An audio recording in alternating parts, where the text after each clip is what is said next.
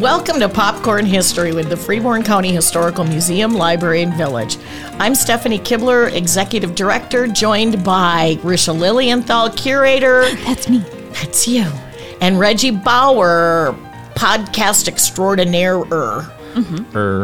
Making up words today. So, our pops this time, they actually make sense. Oh, do they? Well, yes. Honey Locust, Pastries, Cream, Morlea. Yeah, that makes sense. So I was reading it this morning and I thought, that's kind of a letdown because usually they're a little wild. Yeah. And you can't really figure out. Mm-hmm. But, and I threw out Honey Locust when we were doing this just because I had the Itasca Rock Garden on my brain. Yeah. And the Honey Locust tree is dropping seed pods. They're huge. They look like enormous kidney beans. Mm-hmm. They're like the size of your palm. Wow. And they're harder than heck. You can't break them open. I think you'd need like a tool of some screwdriver or a hammer or something. I mean, I couldn't pull it apart. Well, somebody picked them up when they were out there, and I was like, are they picking up a rock? Because that's what it looked like. Yes, because you cannot pick up rocks at the rock garden. That is forbidden. Verboten. But I kind of like the honey locust once we figured out what the tree was because it lends to the folklore of the rock garden. Oh. The untruths, where John Christensen was building it for a beekeeper. Right. To be a beekeeper. Yes, the castle. Right. A beekeeper is also called honey farmer. Aww. I think I like that better. Yeah. So anyway, that got me thinking, oh my gosh, we need a honey farmer. Mm-hmm. And I don't know what the history of honey farming is in Freeborn County. I did not find anything. And I did not put Linda Evenson Extraordinaire, librarian extraordinaire, on this task, but I may. Yeah. But so my only reason for picking the honey locust is that I want a honey farmer. And so if any honey farmers are listening, contact us. Hit us because up. we'd love you to be a honey farmer at the Itasca Rock Garden near the honey locust tree. Wow. I will say this. A honey locust is a hardwood tree, part of the legume family. Oh, that's a fun word. Kidney bean, Yeah. right? Legume. I did not know that. Beans are legumes. Oh. So are peanuts, I think. I think so, too. Peanuts grow in the ground. Weird. Dumb. Don't you just pick a peanut tree and that's not it? I'd rather not. Yeah, I don't know. Why? Because I don't want... Oh, you're allergic to peanuts. Never mind. That's fair. Never mind. Anyway, that's my honey locust contribution to this podcast. Yay! Where did we pop to? Then we popped to pastries. Because I said honey. Yes. And pastries are better with honey. But I then thought about the Bake Right division of the Wilson Food Company. Because we have a whole big, pail in our business section. It's white, and then it's got this light blue in the background, and there's an illustration of a guy with a chef hat at the top, and it's the Bake Right division. But it's not honey. It's not honey, but it's pastries. It says pastry right on there. I popped a pastry. You had honey. But the Bake Right division was a division of the Wilson Company. It was mainly in Chicago, but I'm not sure how much of a crossover there was up into Albert Lea. I know we were mainly the meat packing, so I don't know if they did any of the kind of Bake Right stuff. Sure. They had a little rhyme thing that they did talking about the Bake Right 140. And it's purchasing and production performed quite a feat. They found a shortening that can't be beat. They found Bake Right so uniform and bland, found the price right, the results grand. Nice. I love it. Way better than Crisco. Right? Yeah. I've never heard Crisco do that. I like the Bake Right. It's That's fun. really cute. Yeah. And then if you look up Bake Right and you kind of go through some of the Google searching stuff, there's a public trial that happened because somebody sued Wilson and Company because of the packaging of the bake rate shortening that they bought. What was wrong with the packaging? So they're like, this was in 1995, so it's a little bit later than the can that we have. And they had started using a composite kind of material instead of metal for the container. And a young man in 1986 bought that from a local store, and he used it to prepare some food and then poured that remaining hot shortening back into the container, and didn't know that the can wasn't metal. Okay, I rolled one time. Sorry. And then he carried the shortening container to the trash, and when it dissolved, it splashed hot grease on his 2-year-old son. Ooh. That's sad. Yeah. And so they sued the company, saying that they didn't put a proper enough warning label on it, which you'd think it would also be hot if it was metal. But there's so much of the legal jargon in here that I wasn't quite sure how it actually ended up, because they talked about a couple of different reversals and Wait, stuff. you are an attorney? I'm not an attorney. No. This is not legal advice. No. Yeah. It does say the record established without contradiction that Charles Turner, the person who did this, failed to read any of the warnings affixed to the bake rate container. So they were like, yeah, it did say it would get hot if you put hot stuff in it. But there were also claims that it was a defective design due to the container's can-like appearance and the location of the warning. Interesting. I'm hoping the little boy did not get burned severely. He was scarred permanently. Oh. Yeah. That's very sad. Mm-hmm. Yeah. That's my sad pastry story. Well, that is really sad. So I can totally one-up you. Oh, boy. I'm just going to say. Always a competition. Think it is. Because usually she's got the good stuff, and I'm kind of trailing behind and running and grabbing my notes. And I think you know this story. Oh. Because when you said pastries, I went to cream, because I was thinking whipping cream. And really what I was thinking of for some strange reason was that pastry where you fill it with whipped cream. I forget what they're called. Oh, my gosh. Anyway, can't think of what it's called. Cream puffs is what I was thinking of. Yes. Big old, my mom used to make cream puffs from scratch. So good. Anyway, there was a cream club. What? Interesting. Albert Lee ladies organized an unique society. Their code of original laws, rails, and bylaws, mysterious spell possessed by the vagrant pitcher. That's a lot of words. Vagrant pitcher.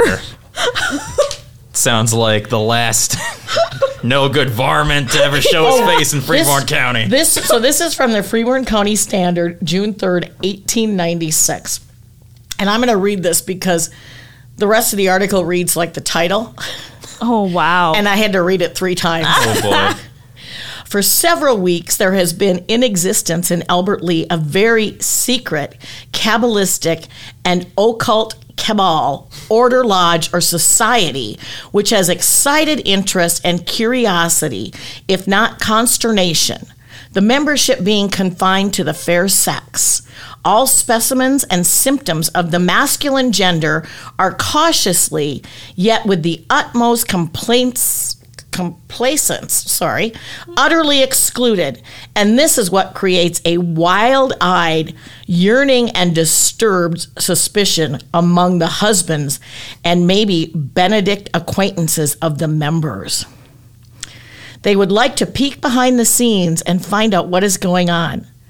The club holds weekly meetings, the place being designated by the mysterious appearance of a pitcher ornamented with a green ribbon and filled with cream.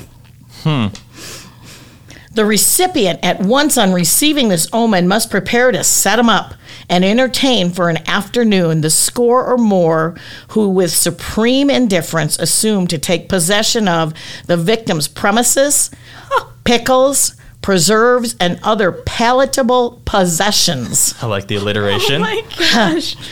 On assembling, the discussion and the suspected conspiracy commences, and that's all the world knows about it. But the aims and doings of the society are told, in part only, mind you, by their official code of laws and rules, which are herewith present. Such as are not printed, the members can say easily be read between the lines, and there you are. All right. So, I love this. Wow. In 1896, the ladies had a secret society. Oh my God. Amazing. The bylaws are kind of funny. We shall be known as the Cream Club for more reasons than one. One, on account of the fine cream we always expect and get. Another, modestly forbids, but draw your own conclusions from the society that has for its emblem diamonds and gold leaf badges. Fancy. Members shall be enrolled alphabetically and numbered accordingly, each one being known convict fashion by her number instead of name. Oh. This precaution having been found necessary in order that our beloved and much respected husbands may not know of our whereabouts and surprise us by making their elegant appearance unannounced at some inopportune place and time. Wow. Elegant appearance. I love that. At each meeting, members shall bring a penny, mind you, not a cent, S-C-E-N-T, which will be used for the purpose of purchasing postal cards to inform members where and when the next soiree will be held. The lady entertaining the club to attend to sending the cards out, which will be done 2 or 3 days before the day set of the conclave. The picture to be sent to the prospective hostess at the uninviting hour of 6, the evening before the intended onslaught. Uninviting hour of 6. Right? Wonder why that's uninviting. I don't know. Around supper time, but you also just kind of want to stay home and Yeah, your maybe. jammies. I don't know. Did they do that back then? I do that, but Well, actually, not a lot of people tended to have jammies, I don't think. Sometimes they just ended up sleeping in just the clothes they had and not even pajamas, which I think is terrible. anyway, the menu of refreshments shall consist of wafers, coffee with nice rich cream, and plenty of sugar, olives, and one kind of cake. And anyone digressing from this rule will be fined the fabulous sum of 25 cents, which will go into the sinking fund towards entertaining these same wayward husbands or perchance sweethearts at a plenty sometime in the near and distant future. The membership being about full, the future requirements for enrollment in our club will be as follows. Initiation fee, $25. Holy Whoa, cow. at that time? That was just over $900 today. Wow. Whoa. Right? $25 because they were full. So now you really had to cough up the dinero. My goodness. Credentials from one's neighbors as to their good nature and hospitality, and the purchase of a 5/8 carat solitary water white diamond with a calf's tooth appended thereunto, the latter symbolic of the cream from which we derive our name.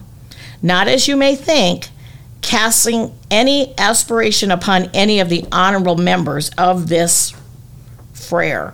Also, of a silk badge lettered with the mystical motto of the club in pure gold leaf. Mystical motto. I can't find what the motto is. Oh. Right? It's mystical. It's mystical. I guess I could. You're looking at the back of my paper. I'm like, maybe it's back there, but it's not. Knowing the disposition of all our members and being positive that none of them would hand in their resignation from any honorable motive, it is hereby declared that all resignations shall be immediately replied to by a bill of fines for 25 cents, and the resigner advised to become resigned, that we will pay our numerous respects to her at no very distant date. The 25 cents to go into the above-mentioned sluking fund. S-L-U-K, sluking fund? I don't know. Never heard of it. I'm just so enamored that we had a secret Apparently society. very high-end. Yeah. And wouldn't you love to know what they talked about? Yeah. Like, I wish we had a diary from one of them. Right. Wouldn't that be fun? They actually kind of did celebratory things, too. So, like, the Cream Club found out that Mrs. Strauss was married just 11 years ago today, and just like them, took advantage of it and took her the picture. What could she do? Surrender gracefully, of course, and that's the fun of it. So they were like kind of, I shouldn't say, they were kind of tricksters, right? Yeah, Like, anyway. oh, she's, I don't know. I would really love to know. Oh, no, this sure would be inconvenient. Right? Yeah. Let's call her out. I just think it would be fun to be a member or fly on the wall. Yeah. You said cream, and then I thought of creameries, because that's the exhibit that I'm working on right now. Ooh. And we have a lot of items from Morlea Dairy, which is Morlea, because Albert Lee. Nice. LEA. What was the more for? Well, maybe I'll get to it. Oh, okay. Well, she threw out the Lee. I thought maybe. And we have a lot of milk bottles, and then I found out what a porch box is now. You didn't know what a porch I didn't box know was? what a porch box I'm not is. sure if I know what a porch When I box delivered is. newspapers as a kid, we would put it in the porch box. What? I had a couple of my little old ladies that's where they wanted the paper. Is that just like where they used to get like their milk delivered from the milkman? Or? Yeah. But they were at later years they were insulated, so they really were like a little cooler, so it would keep the milk cool. Yeah, and you Neat. get the little milk glass bottles in there. Yeah. And then on the outside, a lot of them say loaned by and whatever like creamery they're getting their milk from. So cool. Yeah. Yeah. Do we have any in collection? I have not. Yes. Do we? Oh, We that's do. so Ooh. awesome. We do. Yes. We actually have some really cool things for the creamery exhibit. Yeah, we do. But Morlea, Henry and Robert Rasmussen started the Albert Lee Milk Company at 115 East Clark Street in March of 1905. And then in September that same year, Frank Peter, known as Pete Mortensen, bought the interest of his brother-in-law, Henry Rasmussen. And milk at that time was selling at 5 cents a quart, 4 quarts for 15 cents, and farmers received $1.20 per 100 for their milk. Goodness. The milk was sold door to door from a large milk can from which it was poured into receptacles provided by the housewives. And milk was peddled from a 2-horse-drawn wagon. And then, in August of the next year, 1906, Pete's brother Martin bought out the interest of the other brother, Robert Rasmussen, and then the business continued on that same location until 1908 when they moved to West Clark Street. And milk was still sold in glass bottles and filled by hand. Oh, no, so they changed from pouring it. They put it into glass bottles and sold them directly that way. And this was something that people were really slow to accept. They thought they would get a little bit more in bulk instead of in the bottled milk. So that was something that people were pushing back against. And up to this point, milk was raw and unpasteurized as it came from the farms. And then in 1911, another brother, Alfred, came into the business, and that's when the ownership remained that way until 1918, when John, still another brother, bought out Martin's interest. And then they incorporated in 1914 as Albert Lee Milk Company and took on the trade name of Morlea Dairy. So Lee comes from Albert Lee. Moore comes from Mortensen, which is their last name. So maybe because there Yeah. was more brothers. There were. That's good. That's funny.